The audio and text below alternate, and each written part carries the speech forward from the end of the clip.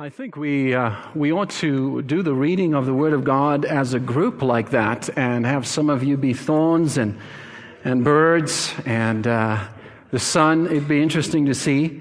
One of the thoughts that we had earlier this week when I was meeting with Trent was, that you can listen, but you don't always really hear. Have you ever experienced that? You can be in a place where something is being said, but it doesn't mean it always sinks in.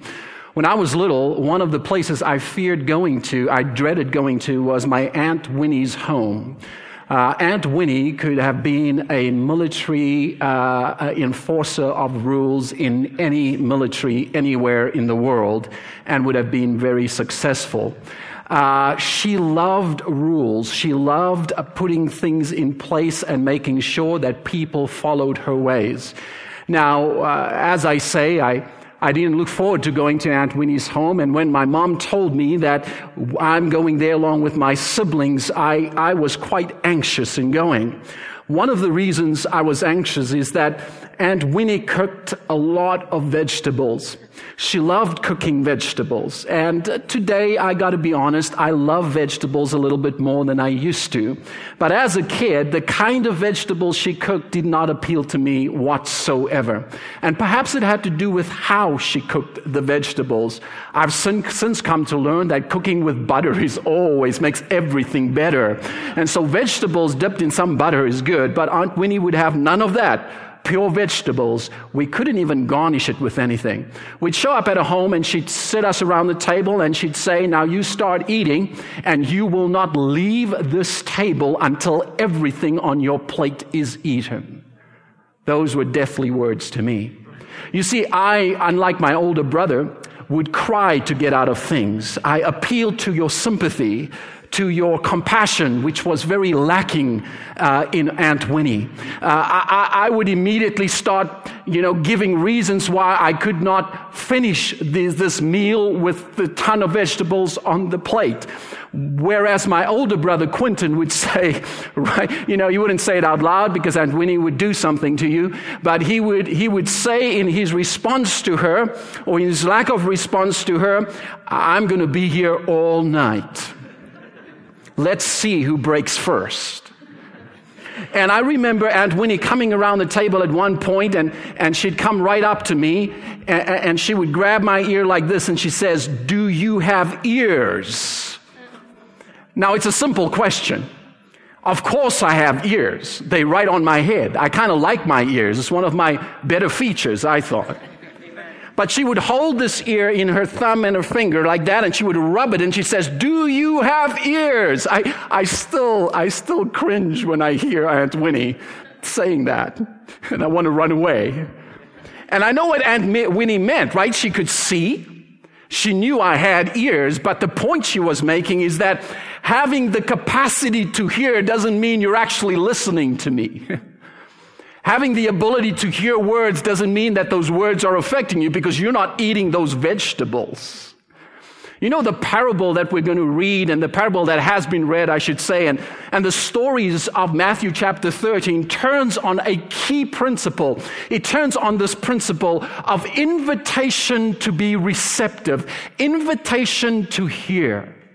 And dare I say that as I say this to you, as I speak these words to you, that I'm cognizant of the fact that receptivity is not always assured, that we don't always hear what the Spirit is saying to our hearts. We don't always hear what God is wanting to do. Perhaps there are many reasons for it that the Scripture explores that keeps us from such receptivity. But in order for us to be obedient to the Word of God today, we must be more than just people with the capacity to hear words. We must be people who are willing to hear as disciples hear, people who are willing to allow the Word to settle into mind and heart and body and to transform our behavior so that we would live as the people of God, producing a harvest that is plentiful, that there would be evidence to our hearing that we have heard well as it is demonstrated in the kinds of things we do with our lives. This morning, our particular parable is precipitated by Jesus' teaching people about the kingdom of heaven. The word kingdom or the phrase kingdom of heaven is used interchangeably with kingdom of God. Why? Well, Jewish people would not use the word God flippantly. They would not just use it. And so Matthew, writing to a predominantly Jewish audience, uses the phrase heaven instead of God. However, the kingdom of heaven phrase can be misleading. It can make all of us here think about something one day in the sky when we die. It can remove us from the reality of what Jesus is doing in Matthew when he says, the kingdom of heaven has come near. The kingdom of heaven has broken in. The kingdom of heaven is now through the person of Jesus Christ. And so Jesus is teaching in Matthew's opening, chapters of 5, 6, and 7 referred to as the Sermon on Mount about what this kingdom is like. He's expressing the values of this kingdom, that oftentimes what seems right in the world is not right in the kingdom. What often seems up in the world is not up in the kingdom. That the least will have the more. That the meek will inherit the earth. That those who mourn will be comforted. And he teaches about this kingdom in ways that surprises those who would listen.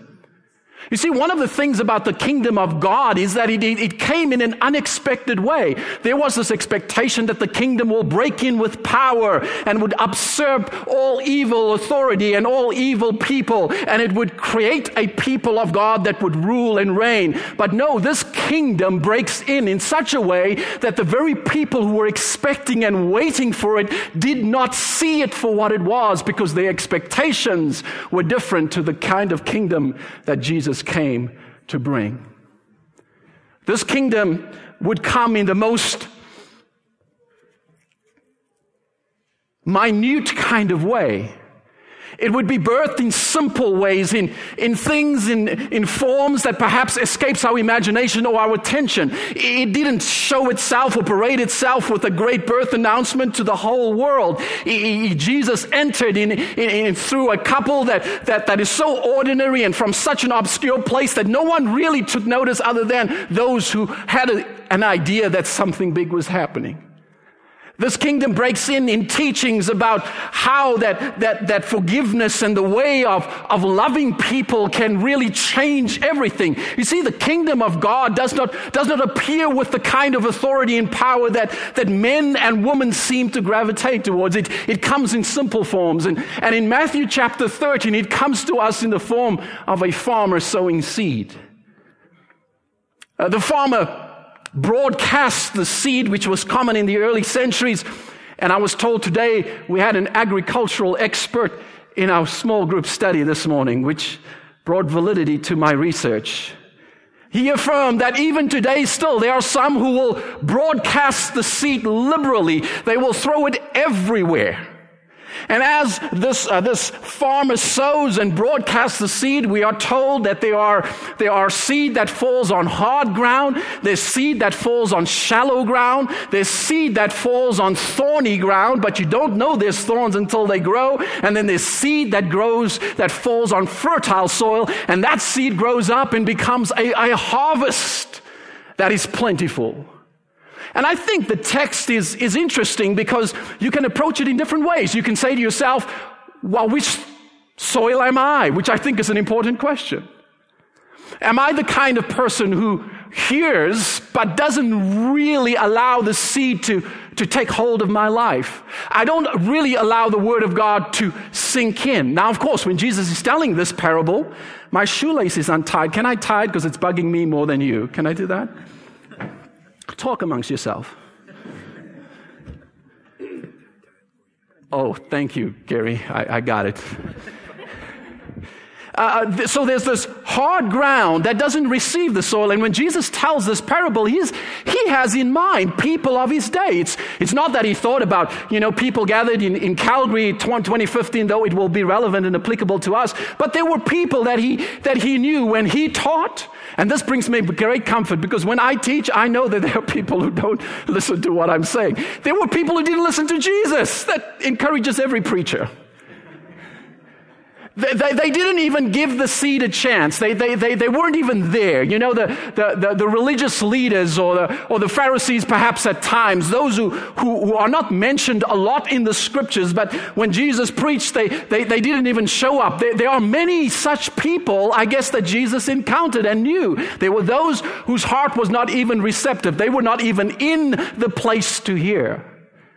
And perhaps you know people like that, and perhaps maybe there is someone like that here today. And then the parable goes on, and Jesus says, and then there are those who receive the seed, and they get real excited real quick. They sprout up real quick. They receive it, and it looks like there is reception in their life, and they start to bloom, but then when the sun comes up, the elements come up, it scorches whatever growth it is, and it dissipates. And when Jesus interprets this, he says, those are the people who you know, they start following, but when things get tough, when things get difficult, they stop following.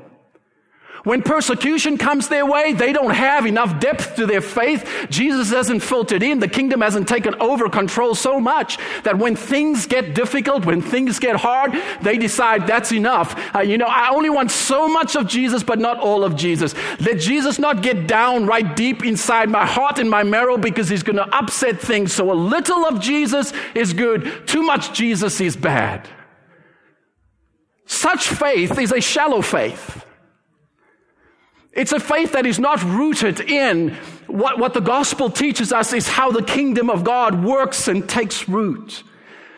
It is a story that repeats itself throughout centuries, that there are those who clearly have the seed take hold of their life, and when they go through the hardships and the difficulties and the strains, when things don't work out the way we would like, when we experience disappointments, when life is not fair, there are those who seem to, despite the adversity and perhaps in the adversity, have a faith that grows and reveals itself for what it is, a faith that is deep and a faith that is rich. But there is also many to whom adversity spells the end of an enduring, deep, and lasting faith.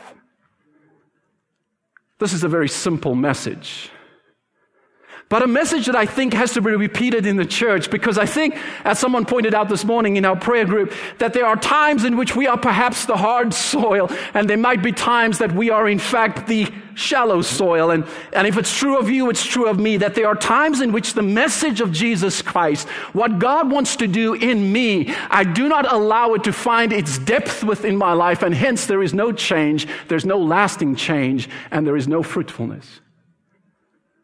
And then the scripture teaches us, Jesus teaches us, that there's a third soil, and this soil receives the seed, and the seed starts to take into the ground, and then it starts to grow. But as it grows, thorns come up alongside it, and the thorns squeeze out any life in the seed. And the thorns Jesus interprets in two ways. He says, it's those who are anxious about life. The cares of this life have consumed them. You know, earlier in the Sermon on the Mount in Matthew chapter 5, 6, and 7, Jesus talks about how that worry can't add one single day to your life. And I say, Jesus, yeah, but I can't stop worrying. Jesus says the reason you don't have to worry is because my Father has everything. He's got it all under control. And I say, Jesus, I'd like to see that more often in my life. Are you with me? And when Jesus makes this illustration, I feel implicated. I feel like, man, he's not letting me off the hook. He's saying, listen, cares and anxieties that weigh you down, they prevent what the kingdom is about to happen and get established within you. Are you anxious this morning? Are you concerned about your future this morning?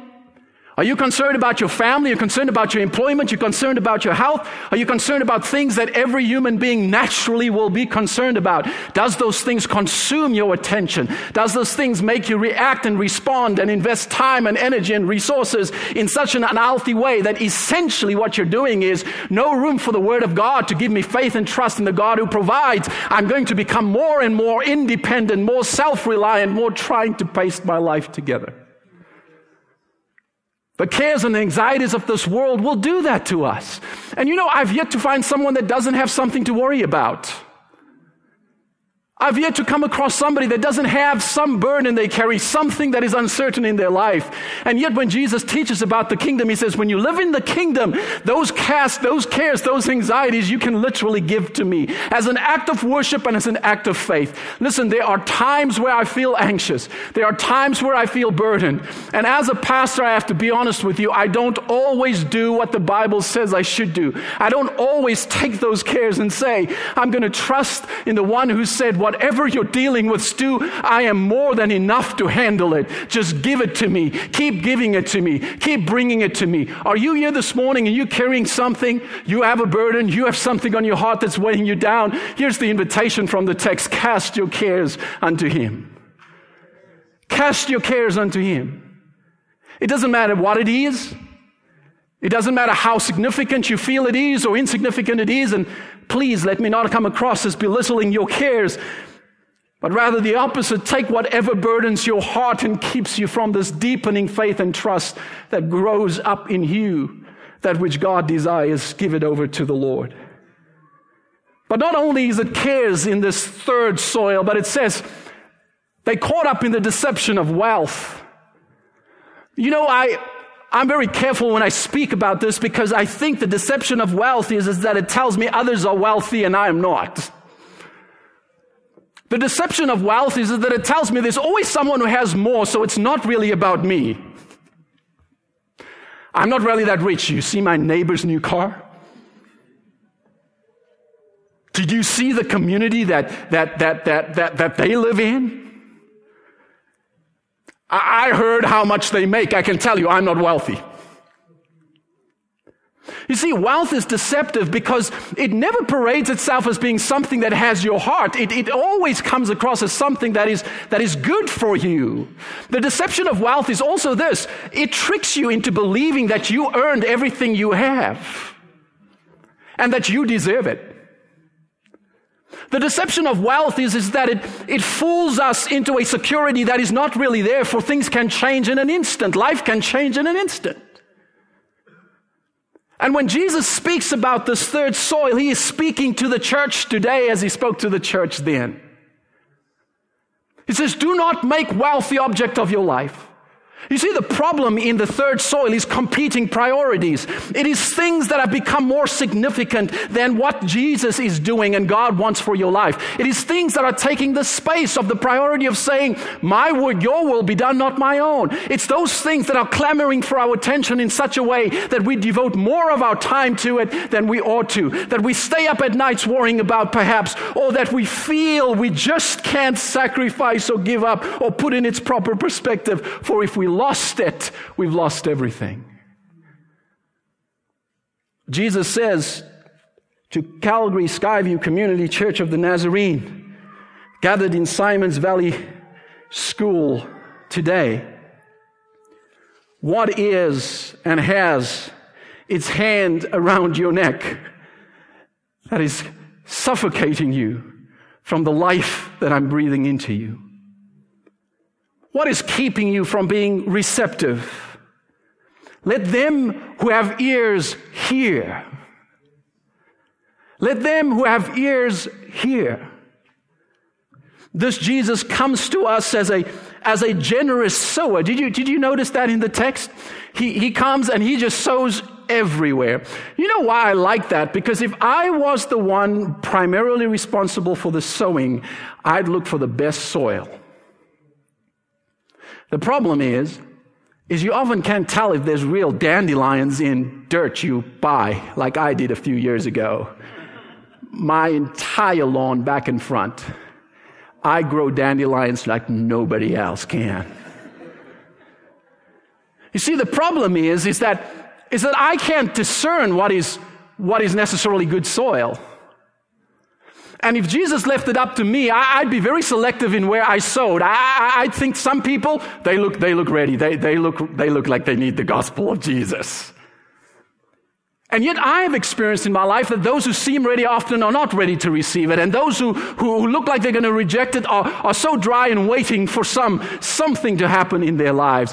And you see, I love Jesus because Jesus shows us a model. He shows us that this kind of generosity that God bestows on all disciples, hence on all people, is one that says, I will share it absolutely everywhere. You see, the problem is not in the seed. The problem is in the receptivity.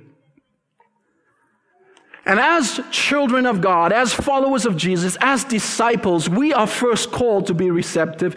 We are called to be a hearing and an understanding people. You know what happens in this parable? It's really interesting.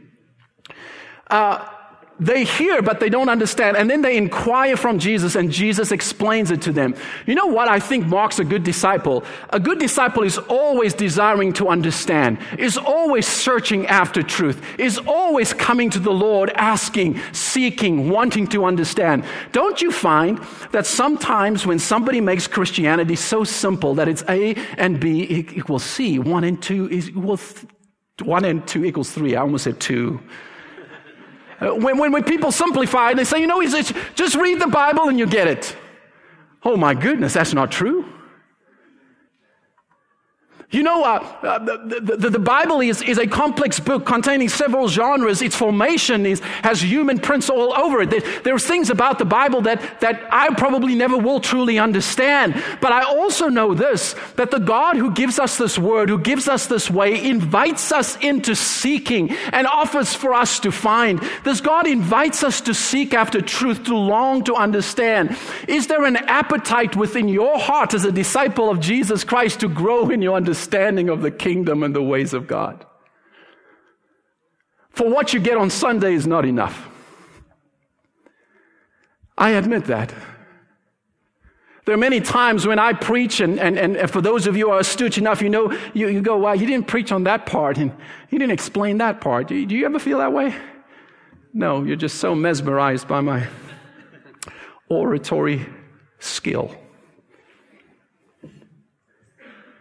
And the reason why we have discussion groups, it's not going to be, listen, I'm jaded enough, right? But still optimistic. I know that not every one of us are going to be part of a discussion group, and I certainly don't want to beat that drum too much, but I do want to say this. If we can't find some extra time in our week to devote to the Word of God, if we can't make that intention to be with brothers and sisters that can pour into our life and sharpen our understanding and help us, if we can't do that, something is wrong. Something is not right. If we're not doing that day to day, if we are not finding the time to hear and let the Word come in and work through our lives and grow us up, then something is wrong. If we can put priority to this kingdom and what God calls, then something is competing that is pushing that aside. I hate to be blunt, and it's probably not the best way to promote a discussion group, but I'm saying it nonetheless. The ship has left the harbor. There it is.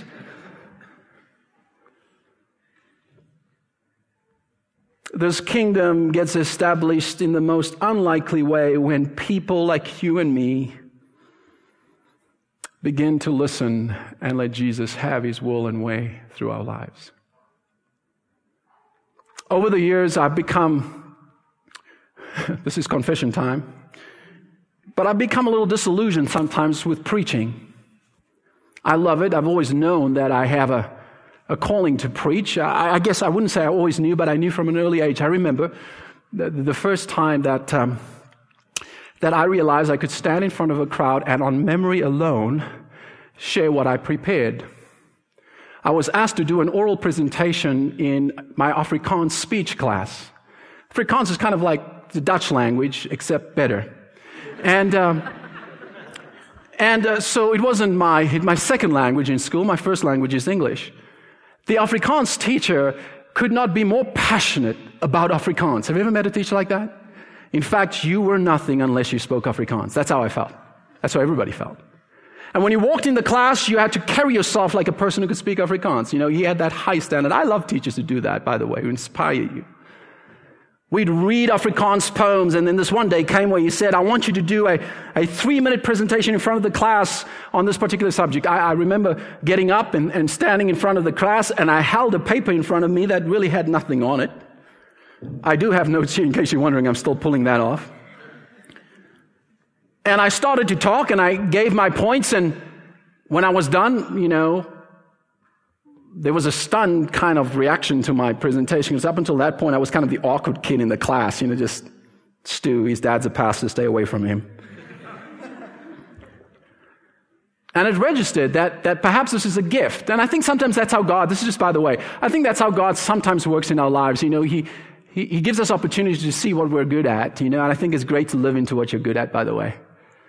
And so since then, I started to realize this, and I preach. But over time, you preach and you preach and you preach and you preach, and you wonder if words make a difference. You wonder if things get through, and there's a little bit of confession in that. Sometimes I think way too much of what I do here on a Sunday.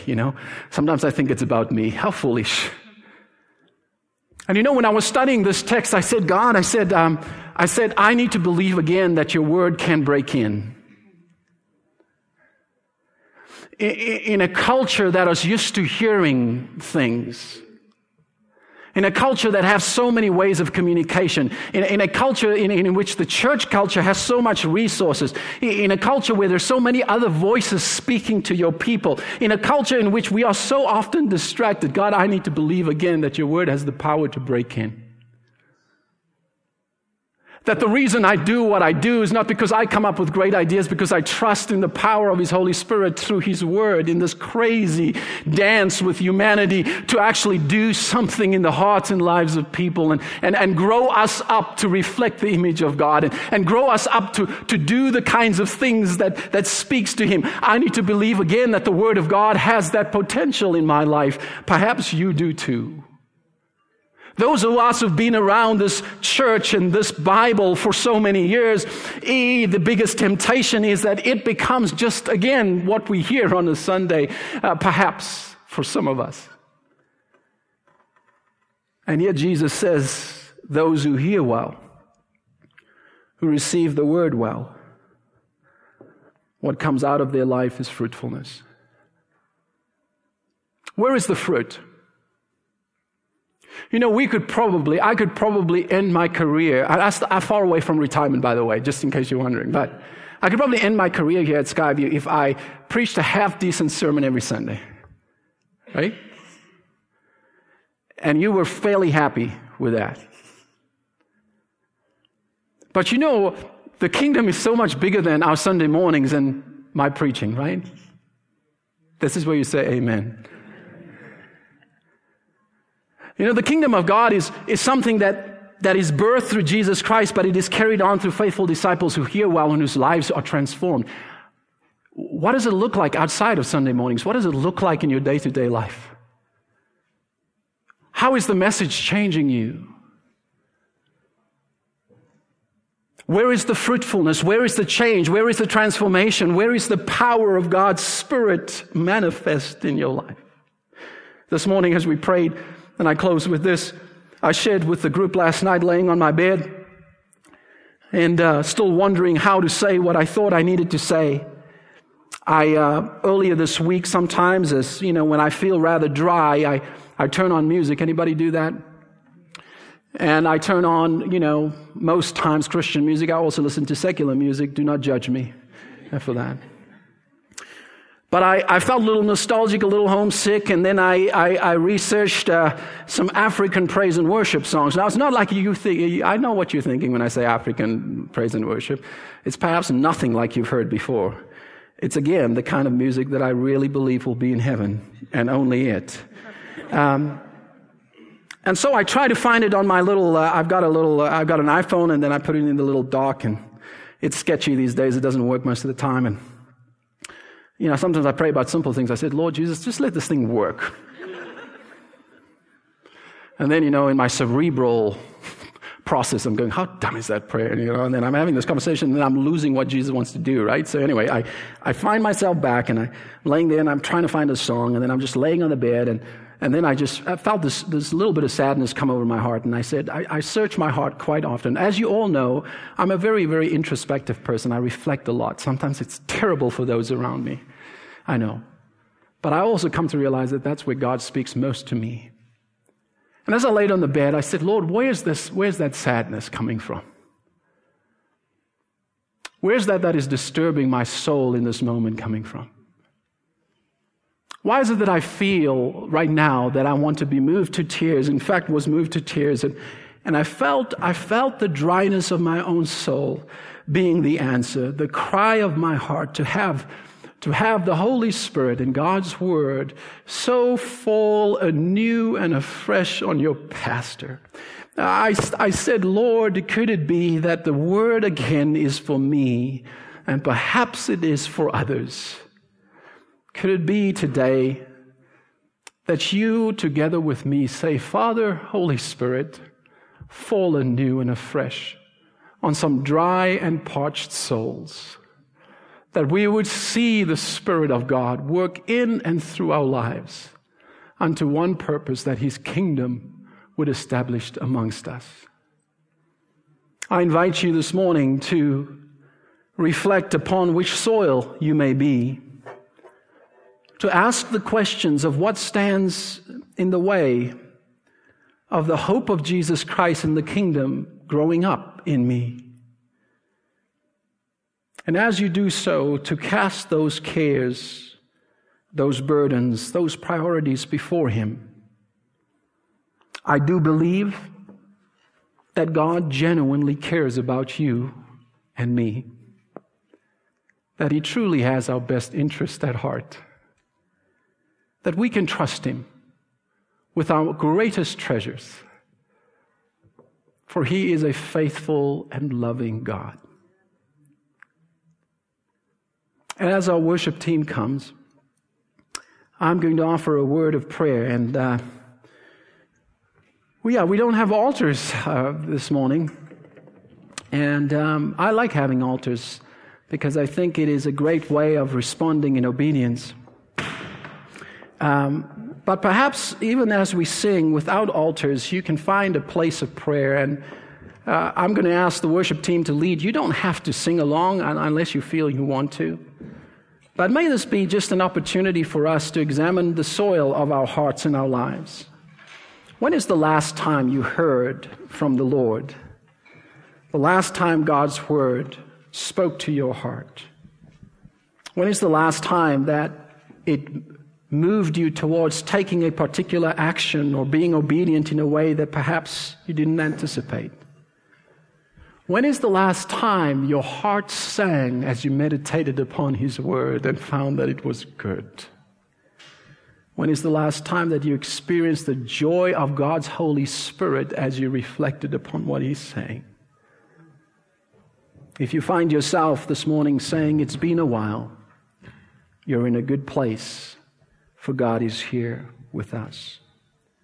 Father, I thank You for Your Word that speaks very simply, that Your kingdom has come through Jesus, and that Your kingdom, Father, is perhaps not the kind of power that the world recognizes, but it is oh so powerful through Your people when we hear and allow Your Word to direct our lives. That Your kingdom happens within and through Your church. It happens in and through disciples. May Your Spirit now have freedom as we continue to listen and hear. In Jesus' name, amen.